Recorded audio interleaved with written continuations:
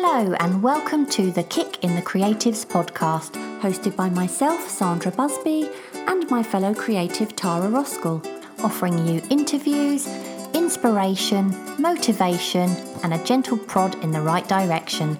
And for lots more information, challenges, and other useful tools to help you get creating, you can go to www.kickinthecreatives.com. And of course, this is where you can also find today's show notes. Enjoy the show.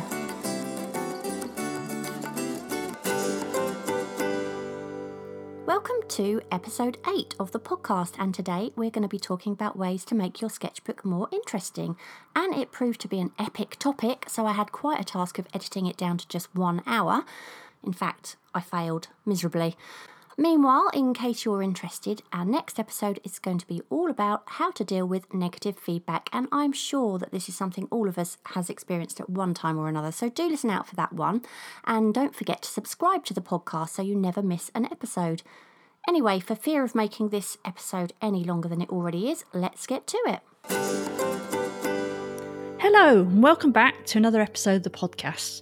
By the time this podcast airs, the April Art Challenges are going to be in full swing.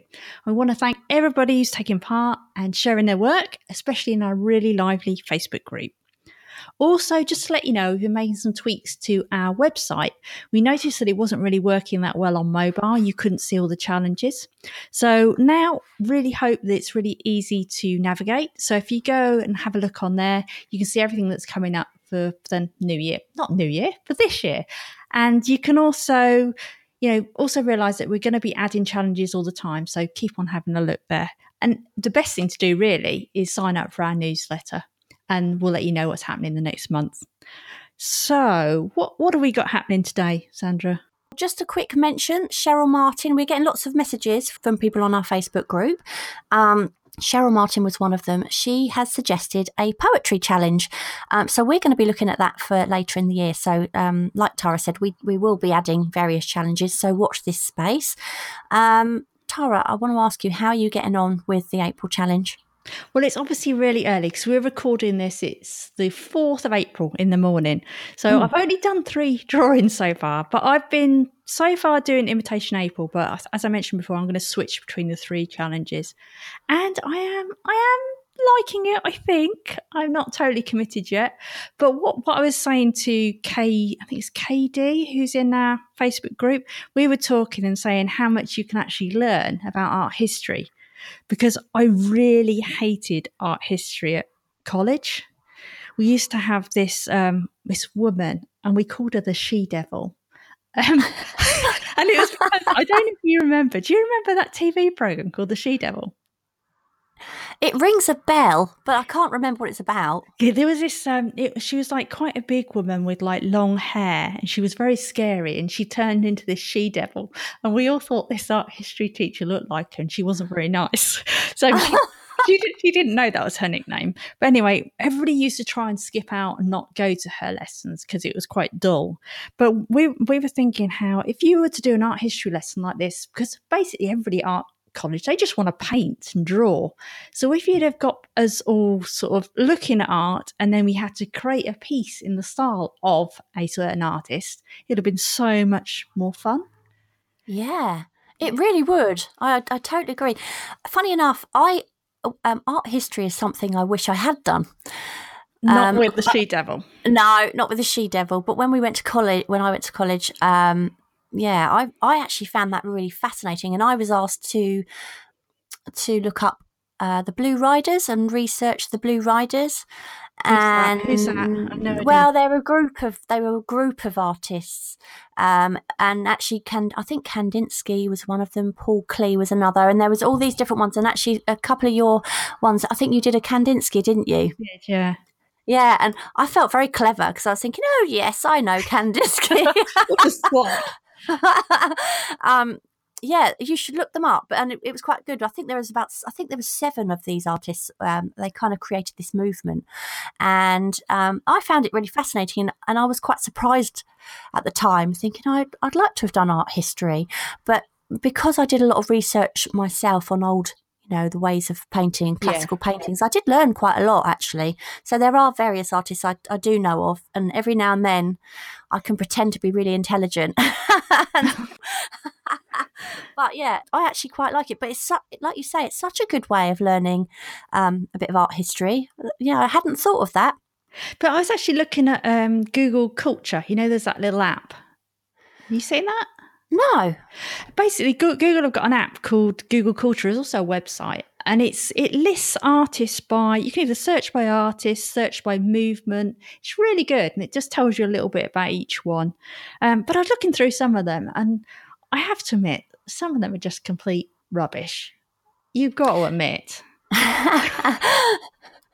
Well, I have a different name for Jackson Pollock. I'm not going to say what it is, but I use a different surname. But everyone's to their own. Yeah. And it's not the painting; it's the fact that he made. I presume, I don't know. I haven't. That's one person I haven't really researched. But you sort of think these famous artists have made a lot of money. You'd think, wouldn't you?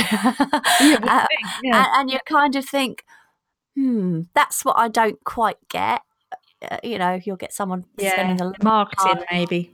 Yeah, I think it is a bit marketing. But yes, I'm doing the Quick Kicks challenge because I want to get a new sort of painting started soon. Because obviously, as you know, I've just sent my other one to Massachusetts and it got there yesterday. And I kind of need to get something else on the go now. But if I'm going to do that, I need to put a challenge. I need to set the challenge to be something that will fit in around that. Because obviously the painting is my biggest priority then. So I thought I'll do the Quick Kicks. It's actually really hard. Some people are interpreting it different ways, I've noticed as well, because some people are almost doing continuous line drawings. It's absolutely fine, whatever way you want to do it. But I'm sort of thinking of it as more just sort of 10 strokes of a pen.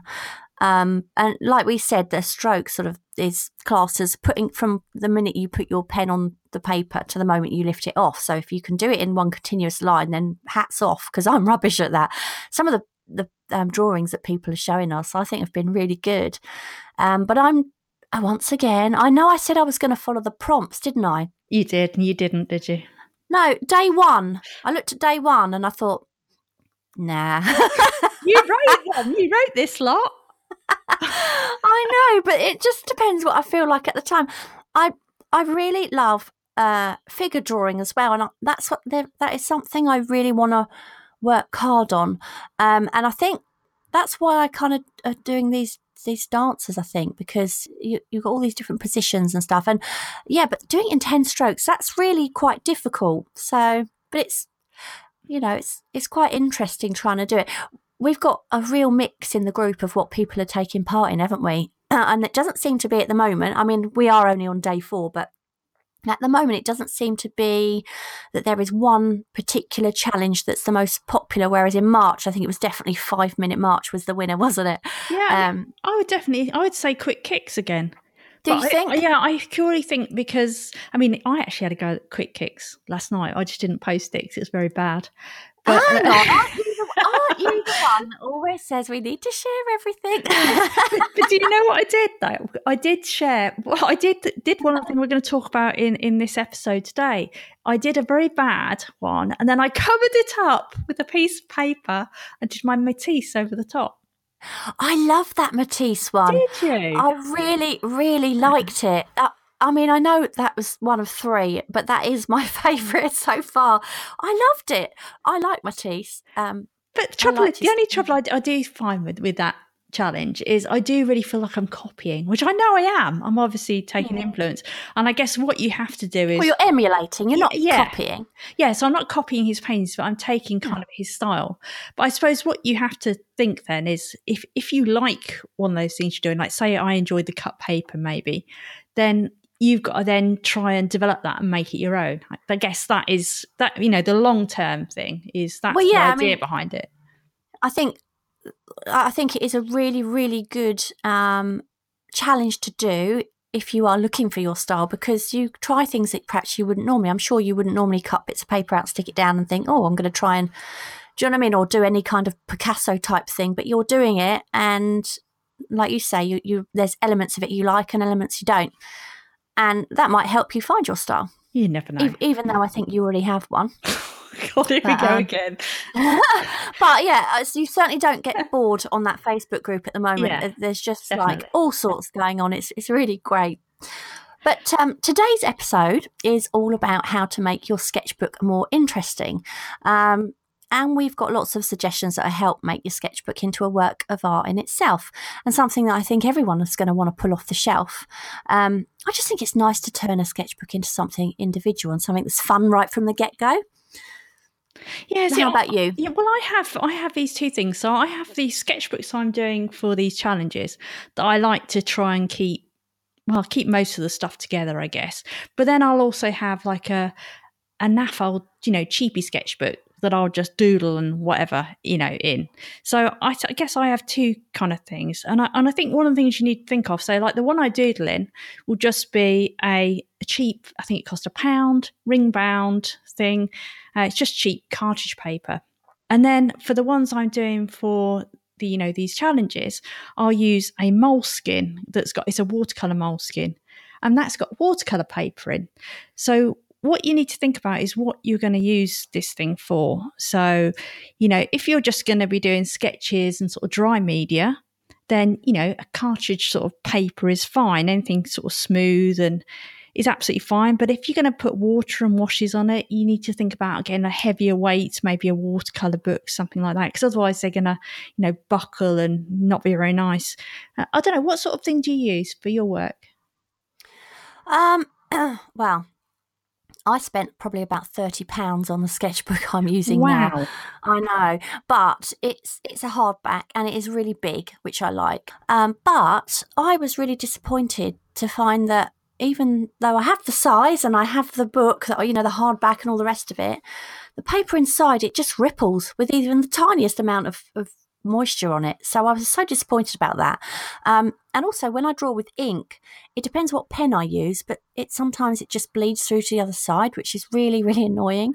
So I tend to just use pencil in this sketchbook. It's a bit boring, really. But there are some really, really lovely looking sketchbooks out there. Have you seen those like gorgeous leather bound books that you can get in places like WH Smith? They're the ones like you normally find on the plastic stand, and they look like they've come straight out of like Hogwarts or something. Yeah. Should be full of spells or something, and they look absolutely gorgeous. Have you seen them? Well, I've got one actually on my bookshelf, and I was going to talk about it later, but I think it's leather.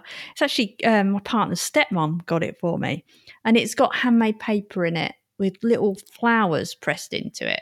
It's lovely. cheap to draw, but it's too good to use. So it's sat on my bookshelf for about 10 years. Oh, well, surely now you can start using it. No. But some of them, obviously not that one, but there are some of them that they look beautiful. Yeah. But like you say, they are then very scary to draw in. Exactly. But the quality of the paper isn't always all that. I've looked through some of them, and they're great for just writing in, or if you're just journaling or whatever. Yeah. But if you want to use it as a sketchbook, you do have to look inside and look at the quality and the thickness of the paper. And ideally you want to be able to add watercolors at the very least, or ink. I know that the next sketchbook I've got, well, I've just bought it actually. I'm hoping it's going to be a good one. It's Strathmore, and I think that one, it does say it can take various mediums, so let's hope. So the next thing to decide on. Well, I was just going to go back when you were saying about markers, using markers in that thing. If I've got a cheap book, a thin paper, just stick a bit of computer paper underneath it. If you're going to use a marker, it doesn't bleed through. Then you're just going to bleed through onto the cheap paper, either tracing paper or computer paper. Put it underneath. Yeah, that's a good idea, but I like to use both sides of the page. Ah, okay, got you. Do you see what I mean? Yeah. So I'll sketch on one, and then I'll turn it over, and then I'll sketch on the back of it. Yeah. And that's what's annoying, because obviously you're drawing on it, but you've got this other thing coming through. So that's why I find it annoying. Oh, I don't like using the other side. I can't use the other side. Why not? I don't know. But you get double the amount of pages. I don't want to use the other side. Oh, you'd hate my sketchbook. It's got sketches and everything. It's got like about 5 on each page, and both sides. Yeah, no, I like to use every bit. But the other thing to decide is whether to choose a ring binder or a hardbound sketchbook, and also whether to go for a softback or a hardback. So let's start with the benefits of a ring binder. So I suppose you can pull the pages out. So if you make something really dodgy, you can just pull it out and chuck it away and no one needs to know. And you can flip the cover right back on itself, and that makes it easier to handle when you're outside and obviously more rigid to draw on. But problem being, the rings can get in the way, especially if you're left-handed. And I only know this because my son's left-handed, and he tried to do something write something down in a ring-bound book, and he couldn't do it because if you're left-handed, the rings just get in the way. Oh, right. Weird. So think about that one. Yeah. It's really difficult to make a sketch across 2 pages as well, because obviously you've got these rings in the way and they're bulkier to carry around. And I've had them in the past, and you sort of take them out your handbag and it's got all sorts of crap sort of all caught in the rings, whatever. Wrappers and stuff. Yeah. So that's another downfall. And obviously they're more fragile because quite often the rings can get bent. So you can obviously get sketchbooks that have got hard covers, but you can also get the paperbacks as well. Personally, I only use those paperback sketchbooks in the studio for like roughing out compositions and things like that. Paperbacks are a lot more flimsy. They're really easily bent and damaged if you carry them around. So if you want your kids one day to find your sketchbook up in your loft, then you want it to last. And if you seriously want to create a series of sketchbooks, and go for a hardback. If you look after them, they last for years. I mean, they're really sturdy for a start. They can take a real battering in the bottom of your handbag. And quite honestly, I think when they do look a bit battered, I think they look more interesting anyway. It's easy to create a double page spread. They're much easier to carry around because you haven't got those bulky rings. And obviously they're ideal for left-handed people. Personally, I don't think there are any cons to a hardback. You can't tear a page out. Well, that's not the end of the world, and you can't fold them backwards. But apart from that, that's certainly my own preference. So what about you? What do you like? It depends again. Like the cheapy ones I use, like you were saying, in the studio. Oh, I don't really care with those. I'll have something. It's got like a thin card cover, not a hefty thing. So yeah, I don't really worry about those. But if it's something I want to keep, the kind of moleskins, I don't know if you call those hardback or softback. They've got a reasonable amount of bulk to them, I guess. So yeah, they're things you'd want to keep. So yeah, it all depends what I want to do with it, really. But if it's for these sort of challenges, that sort of thing, where I might want to keep them, yeah, I'd rather go for something a bit better. I hear a lot about these moleskins, and funny enough, I've had moleskins and I don't like them. Oh, It's right. really strange. I had a the smooth. I think when you open it up, the paper in it is quite smooth. It's not 100% white, but the paper is so smooth. I don't like it. It's almost like drawing on an iPad. It's really slippy. And I find it really odd.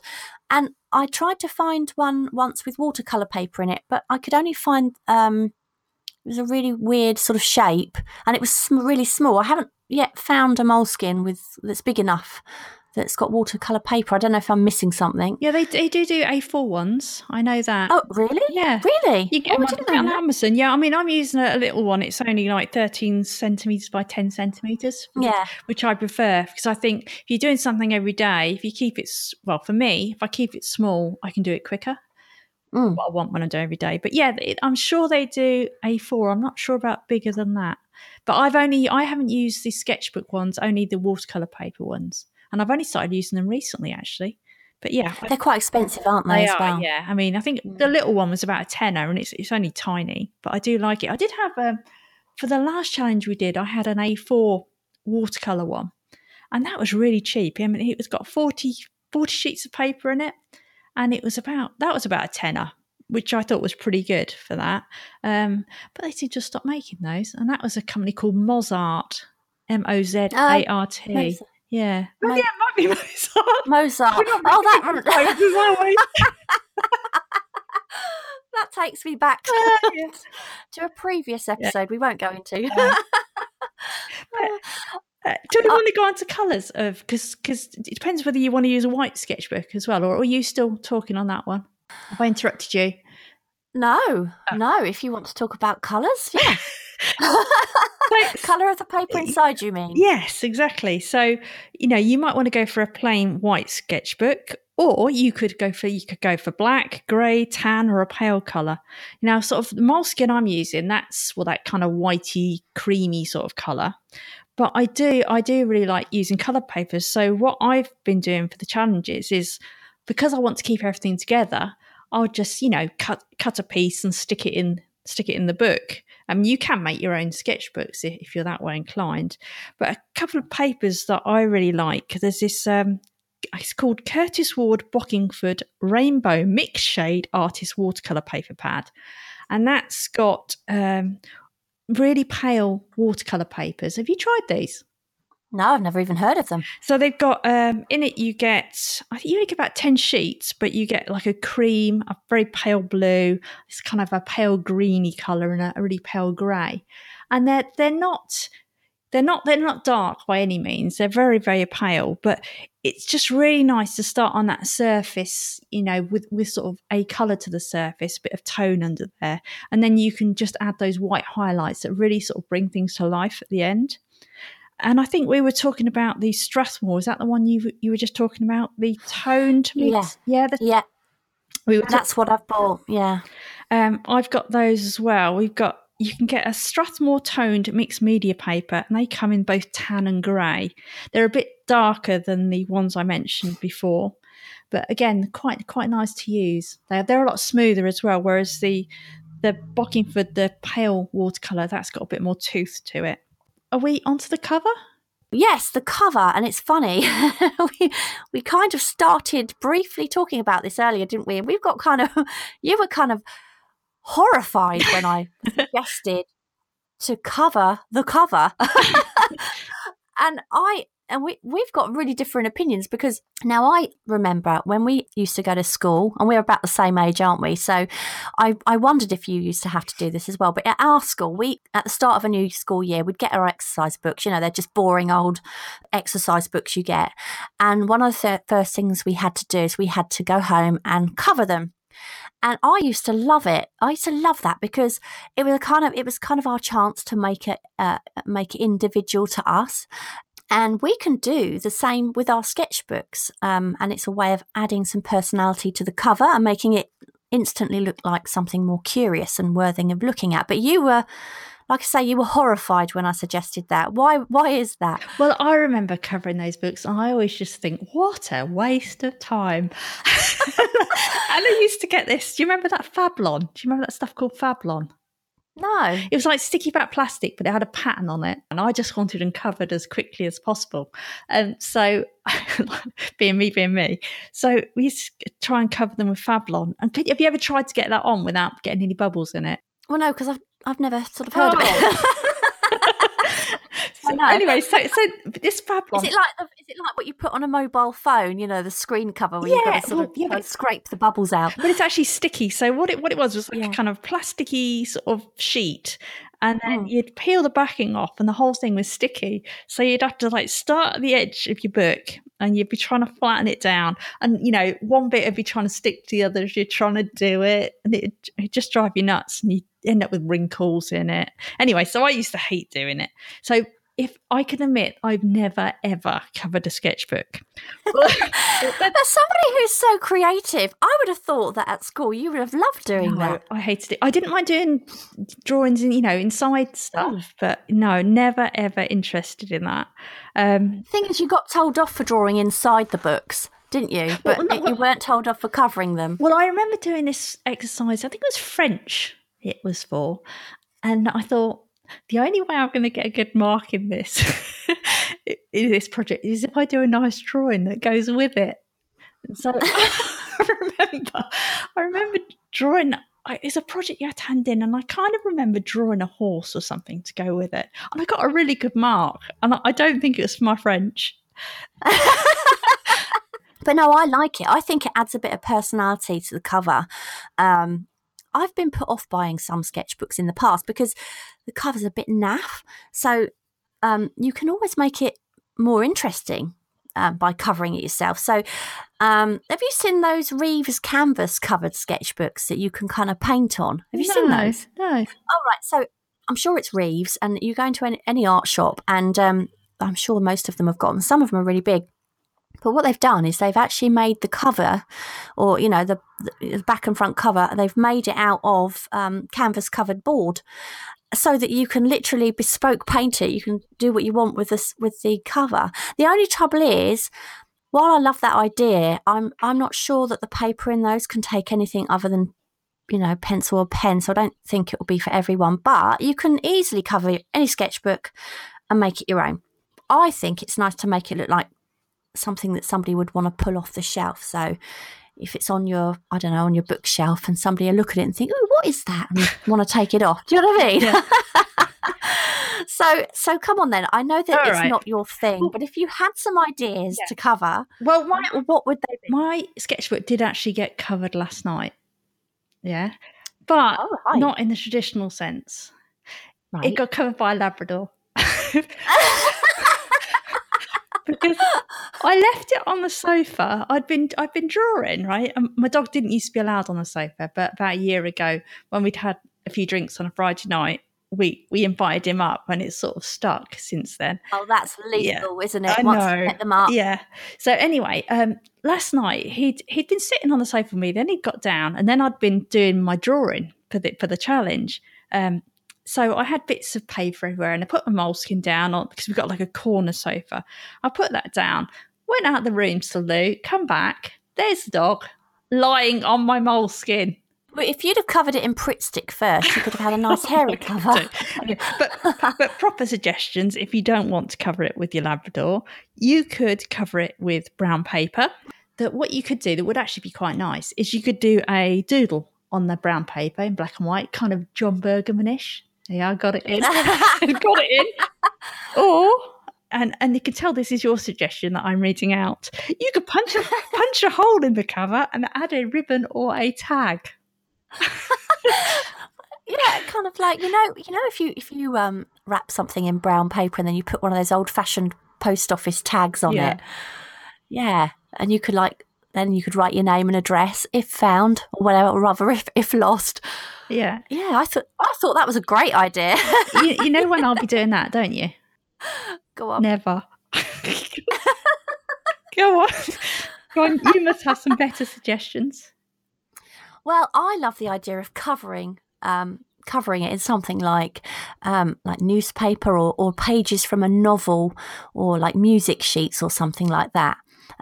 But even, and this is another thing I think would look really interesting, is, you're going to laugh at this, even like old shopping lists or other scrap bits of paper you find with your own handwriting on. I don't know if you've got like a man drawer. We have a man drawer in our kitchen, and it's full of man stuff and bits of metal that are really boring. I don't know what they are, but there's also in the bottom, there's like old bits of paper that people don't know what they are, so they just throw them in the man drawer.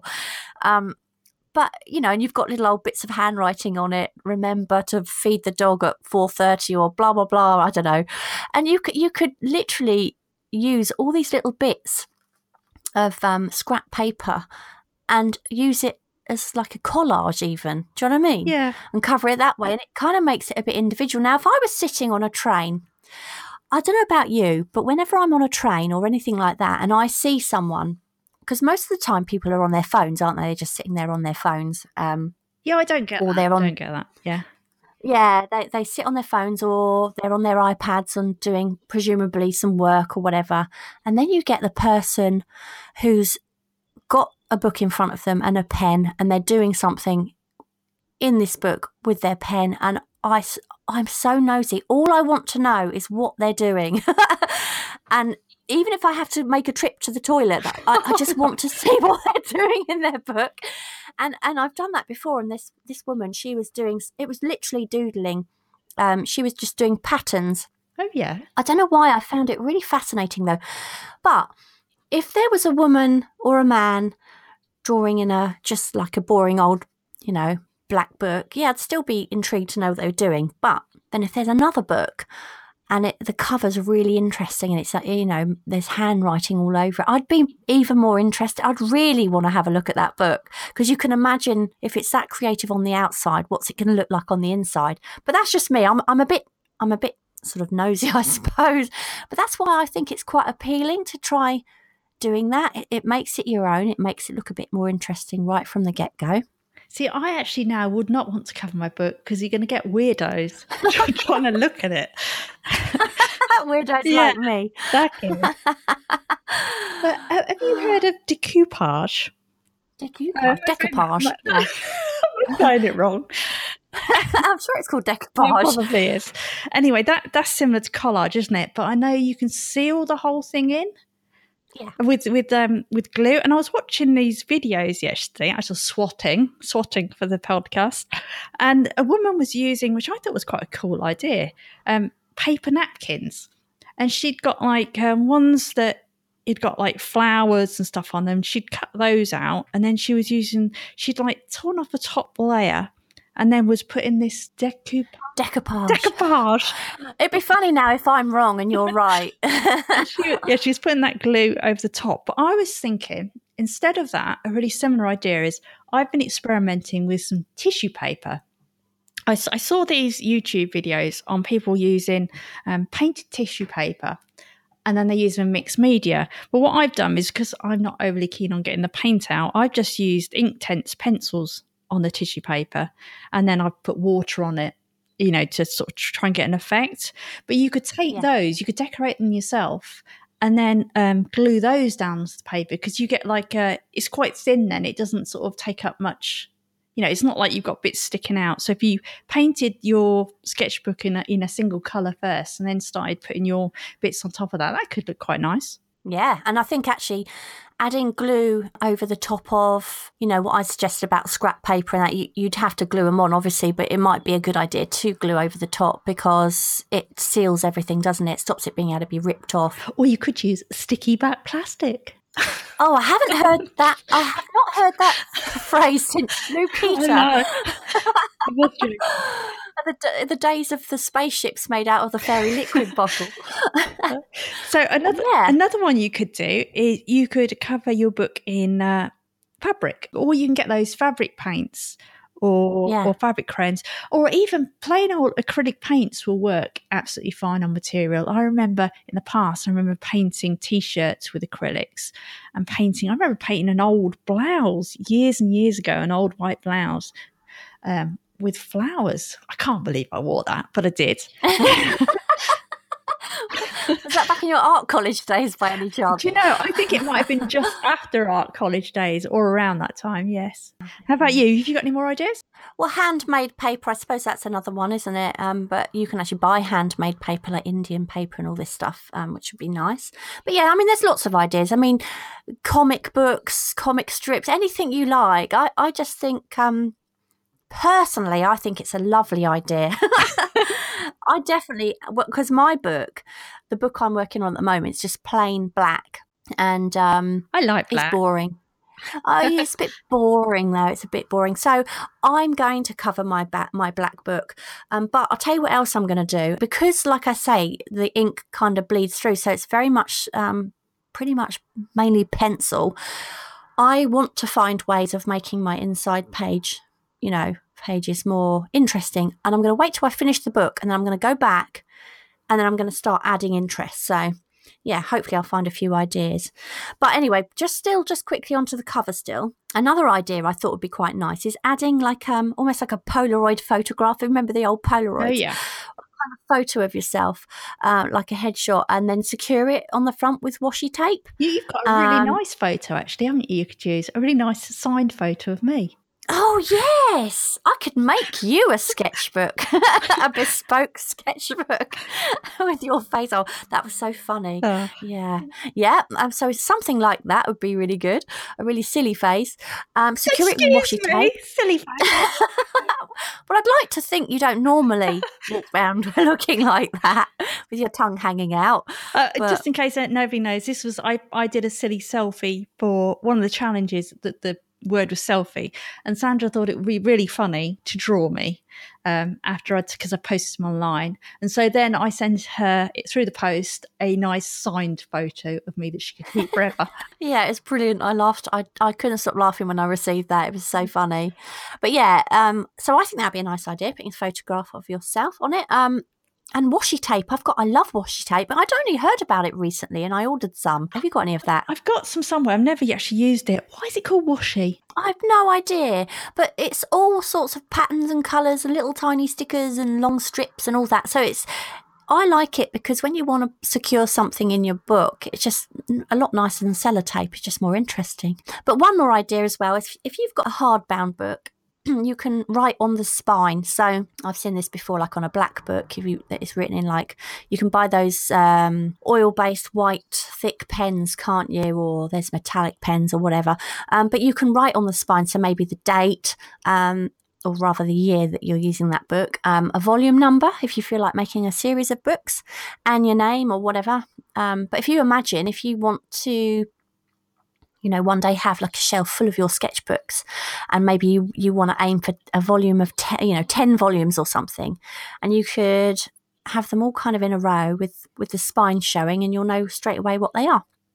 I've actually got a load of idea books and they're all black, they're not really sketchbooks. They were just like silly things. So I might put in ideas for stories, ideas for little product ideas, but it's so bad. They've just got freezer labels on the front and it says book 1, book 2. Well, I hope you're going to do something about that. Of course I am. Right. On to the actual pages themselves. Have you finished on the covers? I have. Yeah. On to the actual pages. So if you feel daunted by the blank page, you can always create a background on your sketchbook first, then work over the top. And I call these pre-messed up pages. There are lots of ways you can do this, and I think you've got the first suggestion. Well, yeah, so you could try laying down a random wash of watercolour or acrylic before you start. And I wouldn't be able to do this in my book because it would ripple all over the place. But as long as you've got a book that takes that kind of medium, you could certainly try that. So you could actually do that on all of the pages before you even start using the book.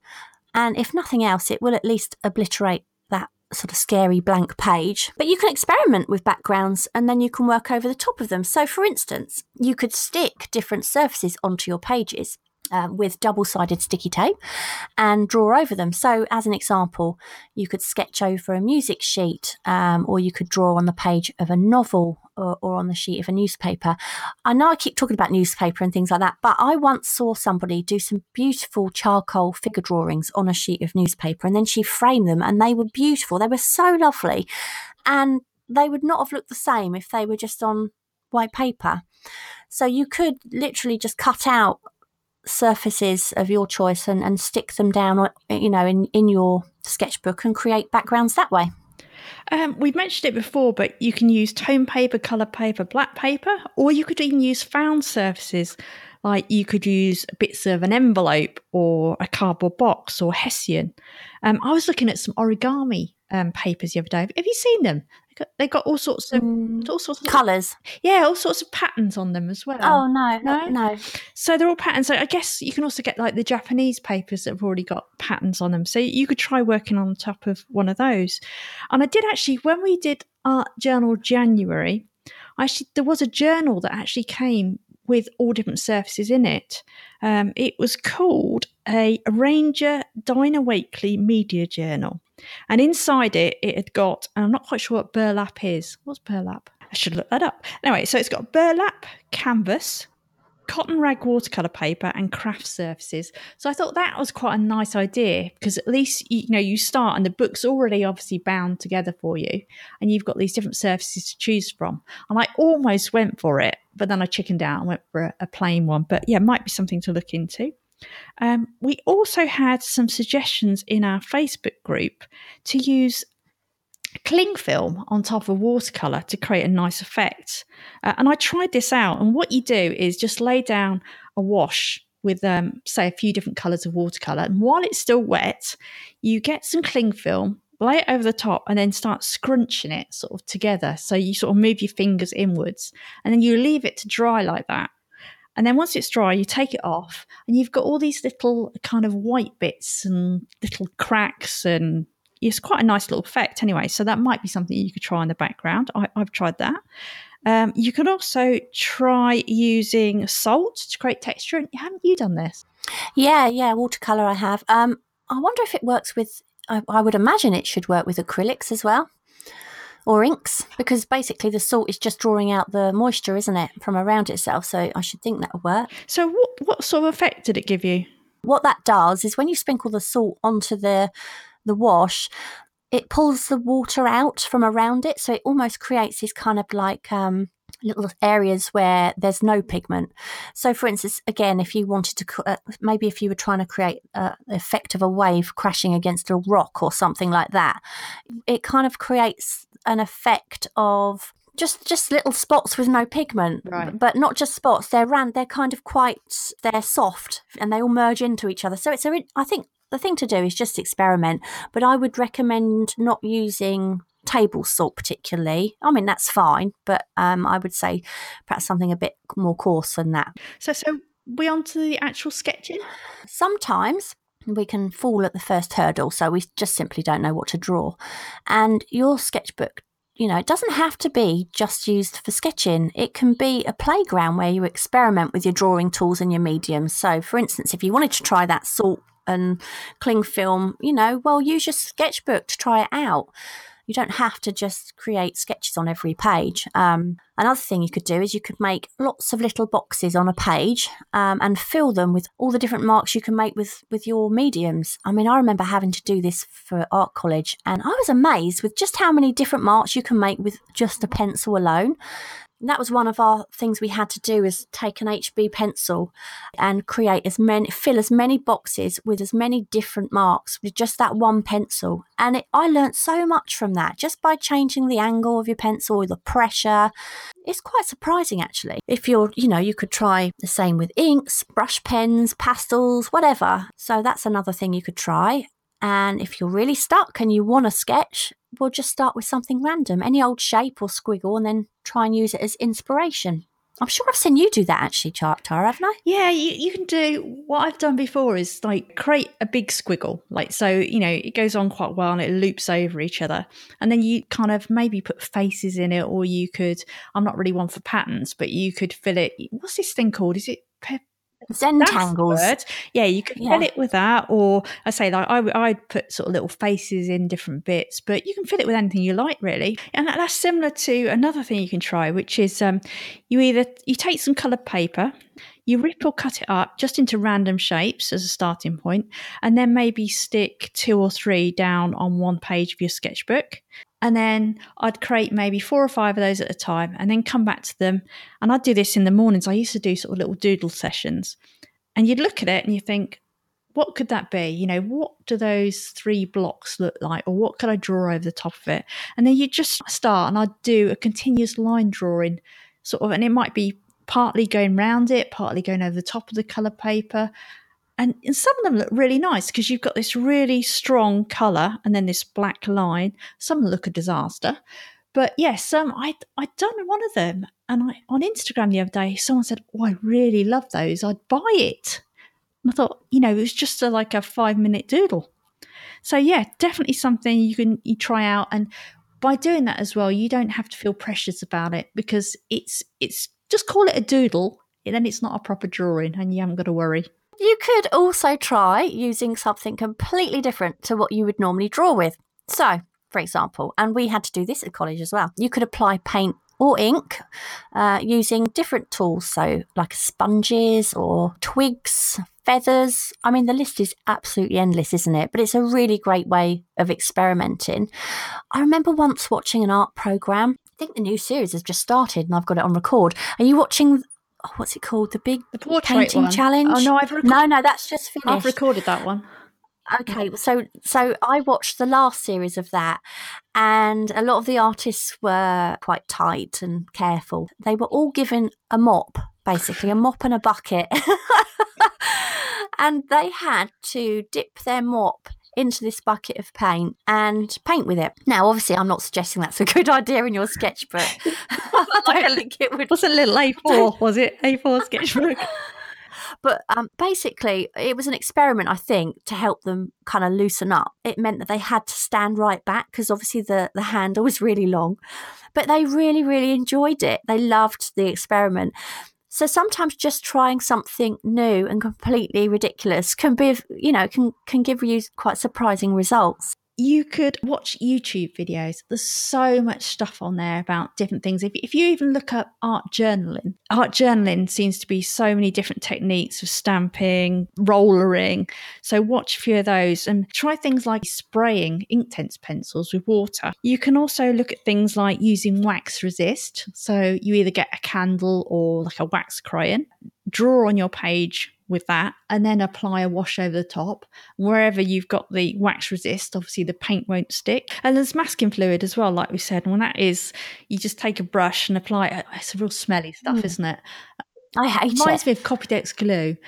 Yeah. So you paint. I never did get on with that. I never got on with it. Well, the only trouble I found with it, I used to use it years and years ago when I sort of paint watercolours, but it gives a very hard edge. I think we've mentioned stamps, haven't we? But, you can actually buy stamps. Some people use them just to date their pages. Even that, I quite like it. I've seen it quite a lot online and I really like it. Jen does that, doesn't she? Jen, who's in our group. Yes, yeah. I really like that. I really like that look.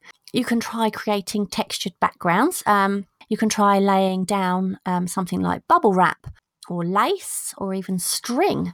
And then what you do is you then pull it off once your medium's dry, and it creates all sorts of textural effects. But once again, it's something you just need to experiment with. There's loads of things you could try, do you know what I mean? But the thing is, you've got to make sure it's totally dry before you pull it off, otherwise you won't get that effect. But yeah, all these things, they make for a quirky and eye-catching page. So even if you do a sketch that's not that great, it'll still look really interesting when it's drawn on an unusual background. Yeah, lifts it, doesn't it? There's something about it, that bit of punch of colour in there. I don't know why. Yeah. But I mean, obviously, one of the things you're probably going to be using your sketchbook mostly for is drawing and sketching, and the ways to make that interesting too. So if you like putting more than one drawing on a page, you can just let them overlap. Something about that, it makes it less precious, but it also gives it something. And that is KD in our group. She did that with her 5-minute drawings. And I just love the way everything kind of merges together slightly. It's really nice. I've actually got a page like that in one of my sketchbooks. I drew my foot. I was sitting there, I think we were watching TV, and I think Paul might have been watching something I wasn't that interested in. So I started drawing, and I was just drawing my foot. The first drawing didn't go it just wasn't quite right. So I drew another one just directly over the top, but on a different, I basically turned the page around and drew another foot, and then I turned the page around and drew it again. And I must have drawn my foot about 5 or 6 times, and it was just one was overlapping the other, and it turned out to be one of my favourite pages because it was just really interesting. And you couldn't even notice that there was anything wrong with the first foot because there were so many others, and I really like that page. So yeah, it's definitely a good one. Another thing you can do, and this is especially something with sort of journaling, is incorporate things from your day. And I know you did this. I think you've mentioned it in the past. You did it with a Mars wrapper, but you can put sweet wrappers, tickets, anything like that. You can put that on the page just as a starting point and then work over the top of it. So you've got something about putting borders around your pages, haven't you? Oh, yeah. See, now, I've seen this before, and I've done this before as well, where you can just draw a really nice border around every page. But if you've got several sketches on one page, you could draw a border around each one of your sketches and then fill the space between them with black or any colour you like. And that really makes each sketch stand out. Sometimes your sketches could overlap the border, so it looks like it's coming out of the box. So, for instance, if you can imagine, I don't know, say a square border that's been drawn around a plant or something like that. But if you allow some of the leaves to come out from the border, it can really make it look as if, they're popping out from the page. It's really simple, but really effective. Cover bad sketches with Post-it notes. That's something I do from time to time.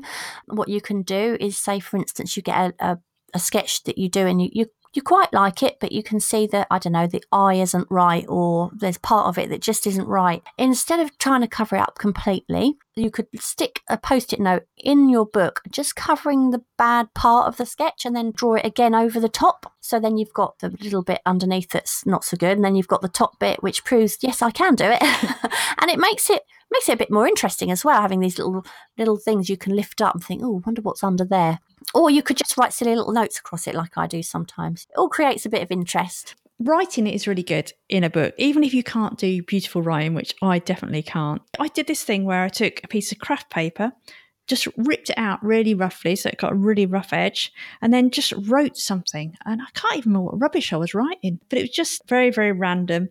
Stuck it down on the sketchbook and then started working over the top of it. And I drew a pair of Wellington boots over top of it. But it's just something about having that writing showing through. It just adds something. But then you can also incorporate words out of magazines. And this goes back to the idea of collage again. And I've done this and worked over it with those Lyra pastels. They're like a kind of waxy pastel. So anything, if you're going to do that, you can either leave the words showing, or you can, partly cover them up. And I kind of like to partly cover them up. You can also create cut-out word poetry. Put those in your sketchbook and then create a design around it. Have you ever done cut-out word poetry? No. I have done poetry in the past, but not from words cut out of a magazine, no. Do you know what it is? Yeah. Yes. No, you ought to explain it to anyone who doesn't know. So all you do is basically you flick through a magazine and you cut out any interesting phrases or words that you see. And then when you've got to load them together, and you'll need quite a few, you start sort of seeing if you can put them together anyway to kind of make an interesting phrase or a little poem thing. And you get some quite fun stuff sometimes. So once you've got the bits you like, you can stick them in your sketchbook if you want and kind of work around them, create a design. Or if you're really good at calligraphy, which I'm not, you can just use those basic, for a starting point for a design. So you could actually write them out yourself and maybe just put the words at the side and sort of partly draw over them. But it's quite a fun thing to try. You can also, on the same drawing of I was talking about the Wellington boot with the text, you can also add a funny one-liner, if you can think of it, to go with your drawing. You've done loads of these, haven't you? I love these. So you just take a really ordinary drawing, like a pair of Wellingtons, but then you put something silly on it to make it have a little bit of a slightly different meaning. I think mine, Wellington boots, said something like, love is your partner cleaning your Wellington boots, because my partner had done them for the weekend. But then I'll put at the bottom, P.S. they are dirty again if you're reading this. Just something. Just something. And he did actually read that, and I did get them washed again, which was very, very useful. So yeah, just put something silly on them. It's all just for fun, really. Yeah, and if not fun, then words that mean something to you, or even maybe a snippet of conversation that you might have overheard that day. So narrate your sketches. You could do it in bubble form, like the bubbles you get in like a comic book. You could do it like that, or you could just turn it into more of a journal page and just write a bit about your day or why you chose to draw what you did that day. But like you say, some people worry about their handwriting and, it might spoil their page. And if that sounds like you, then you could cut letters from a newspaper. Like you said about cutting words out, you could just cut letters out and then make different words out of the letters. But that's a bit like those letters you see, isn't it? Those kind of murder letters on Miss Marple. But you could do that. Yes. Or you could try creating some scriptive text using like a dip pen, and then just embrace the splodges. One example of this would, of course, be, who am I going to say? Danny Gregory. Yeah. Now, I didn't mention either Danny Gregory or John Bergerman. It's been all you today. But yeah, he uses a dip pen to write little snippets of information next to his drawings. And I don't know, it just makes them all the more quirky, and he's got his own style of writing that he's kind of developed. Everything's kind of quite big and swirly, and if there's ink blots there, it doesn't matter. He just leaves them there. I think that's great. And it's not posh calligraphy. It's just quirky. So you could always try that. So how does he do his writing? Is it just literally handwriting? Yeah, what he does is have you never seen him? Have you never watched any of his videos? Yeah, I've looked at his work, but I just can't think what his writing's like. Yeah, so he dips his dip pen Yeah. into his ink. And then he, say for instance, he does a word that starts with S. He does the top of the S really sort of curly. He does this like a few curls and swirls, and then he takes it down to the rest of the S, and then he'll do the rest of the word slightly more normal. Right. But it's just really, I mean, I remember when you created your own font, didn't you? And you did that. Was that for Art Journal January? Where you sort of saying, oh, I didn't like your writing, so you just sort of decided to go with what you didn't like about it and make it something. Yeah, it was. Yeah, you know what I'm talking about, prior don't you? to that, and I think we've mentioned it before, but yeah, my writing's so bad, and I always wanted to get it nice and neat and in one line. It would never work, so I thought, oh, let's just go with the mistakes almost. So I made it even more wonky, and it actually looked deliberate then, rather than like I was trying to do something properly and I couldn't. And didn't somebody actually ask you what font you were using? Because they really didn't. Yeah. They really liked it. It's funny, isn't it? So yeah, I really liked it as well. Though it was really embrace cool. the mistakes. Exactly. So we've got a few random things now. I think you could stick 2 pages together to hide bad sketches, or make a little pocket so you can slot things in. And I think you can just do what I did and just slap a bit of coloured paper over the top as well. Well, I did last night. Have you got some more ideas? Well, you could, on that note, instead of sticking 2 bits of paper together, you could actually just stick envelopes onto some of your pages with your double-sided sticky tape, which again you can use to hold random loose sketches or even motivational quotes or whatever you like. Maybe Cheryl might want to use something like that to slot in some poems. You could cut things out that inspire you from magazines and stick them in your book, or slot them in the envelope. Try not to be precious about your sketchbook. And if you do find you're being really precious, then completely forget about buying a good quality sketchbook for now. Buy a really cheap one. If you do want to, use watercolour or water or anything on it, just glue a few pages together to make it thicker. And that's Megan Jeffrey, who, was she episode 2, 3? I can't remember. Yeah, I think it was 2. Yeah, she buys really cheap exercise books, and if she wants to put water or do markers or anything, she just glues a few pages together. So do that, because then you're not worried about messing anything up. You can just try anything then with, if it's just £1 or 2.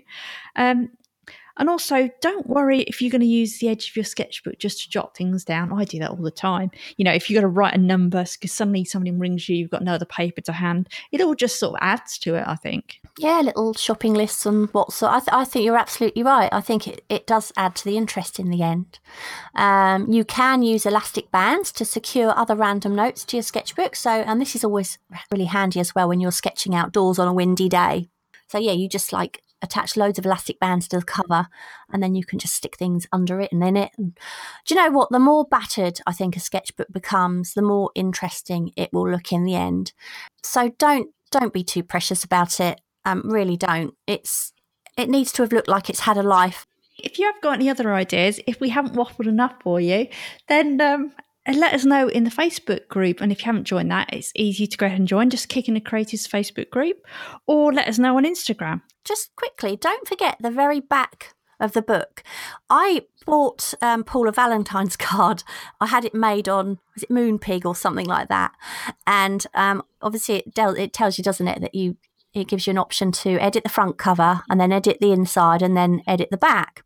Well, most people don't bother doing the back, but this time I did, and I'd put a little photograph of Sherlock, who's our dog, and his head was on Paul's knee, just looking up at him. I think Paul must have been eating at the time. And underneath I'd put the caption, and don't forget about me, or something like that.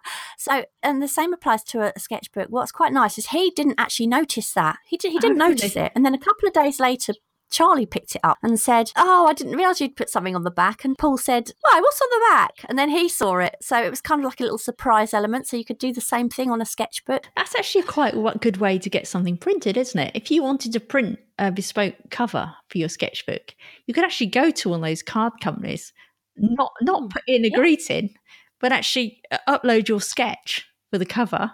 I wonder if you can do that on Vistaprint, because yeah, but you can't usually get one off. So normally for these things you have to have 50 or 100. Whereas if it's a card, you can get one. So you could almost just go up there. You don't really want it to be a card. That's a good idea. Prepare the front and back. There you go. Yeah. You can do that now. You can put me on the front. That lovely pulling face. Right. We've diverted again, haven't we? Yes. So, yeah, basically what we were saying is anyone who has any other ideas, share them with us. Share them on the Facebook group because that's where it's all happening. Okay, so we've got the question that we had last week, which is, what is a favourite piece of art you've ever created and why?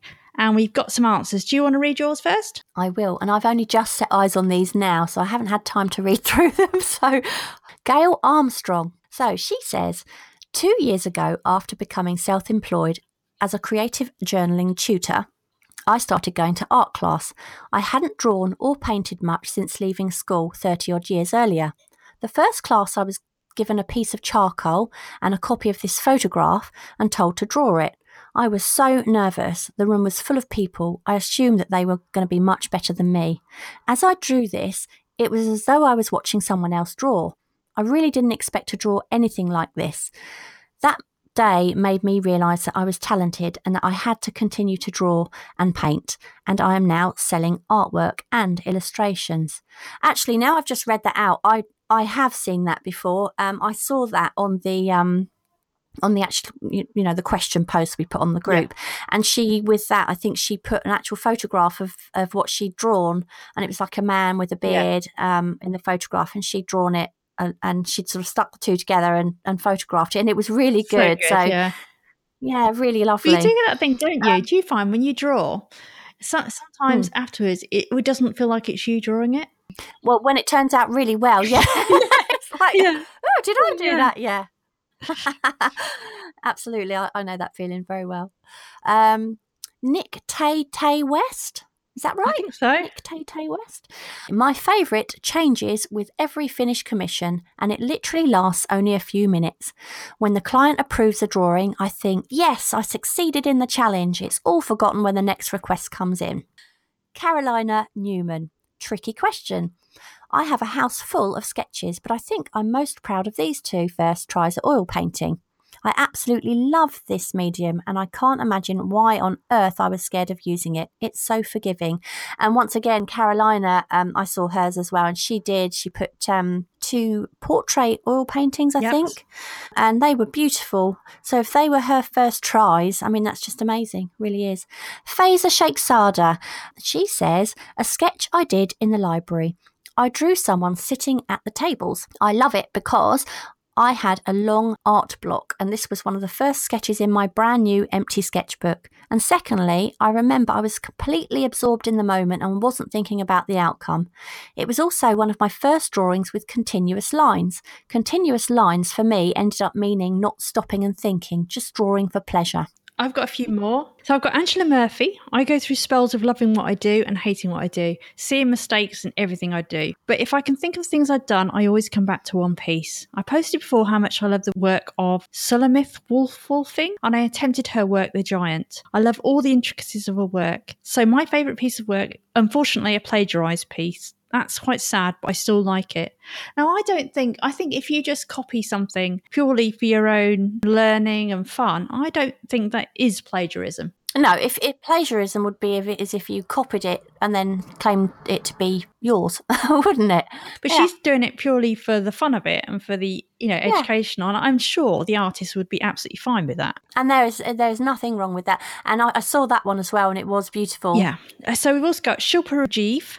She said, for me, whatever I created last is the best because through practice, I'm learning more techniques and the drawings are getting more refined. So each one is getting better and better. After all, learning is a constant process. Cheryl Martin, don't know if mine counts because my greatest creation is a poem. I'm a poet. I won a competition with a prompt and the category was The Kiss. She's actually put her poem in the Facebook group if you'd like to read that. And she also says she's only been drawing for 8 months, but at Christmas she went to a friend's paint party and they had to paint a nativity scene on wood. She took the worst bumpy piece, so she thought hers would be dreadful, and it wouldn't matter when she did it. But someone in the group actually bought it, which just goes to show you. And I read her poem. It was absolutely lovely. I'm not surprised at all it won a competition. Sally Ann Millard, I got into drawing through online challenges in February. I've always been able to draw, but not known just what I should do. A passion has been ignited. I just kept on seeing so many things I want to draw. I'm most proud of Bagpuss, as I can't believe I drew him. And she's done a really good drawing of Bagpuss in there.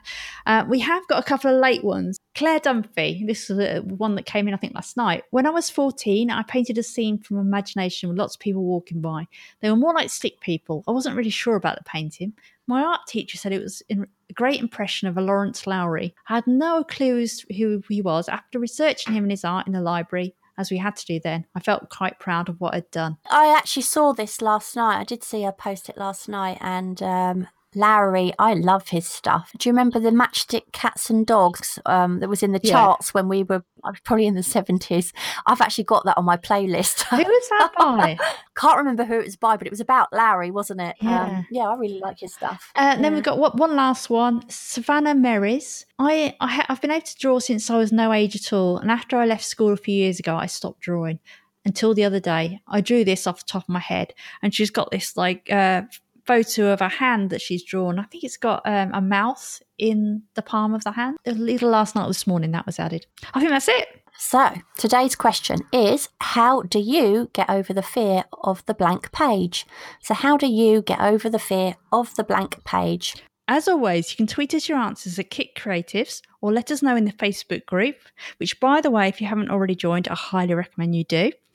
We will put the question up there and also on the Facebook page and, of course, on Instagram, which is also Kicking the Creatives.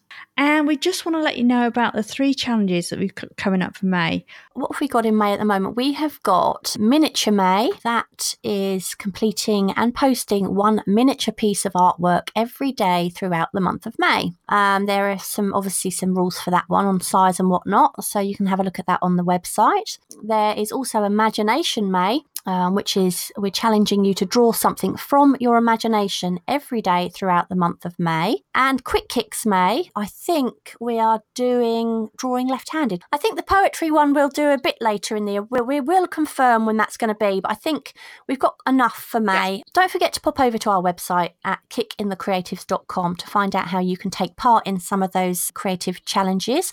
Also, if you haven't already signed up for the newsletter, it's well worth doing that because, towards the end of each month, you will get an email that will go into your inbox telling you what are the challenges coming up for the next month, and it'll give you the link to where you can read all about those. So that's it. I think we're done. Okay. See you next time. See you soon. Bye. Thank you so much for listening. We hope you enjoyed the episode, and if you did, perhaps you'd like to share it and leave a review for us on iTunes. Back soon.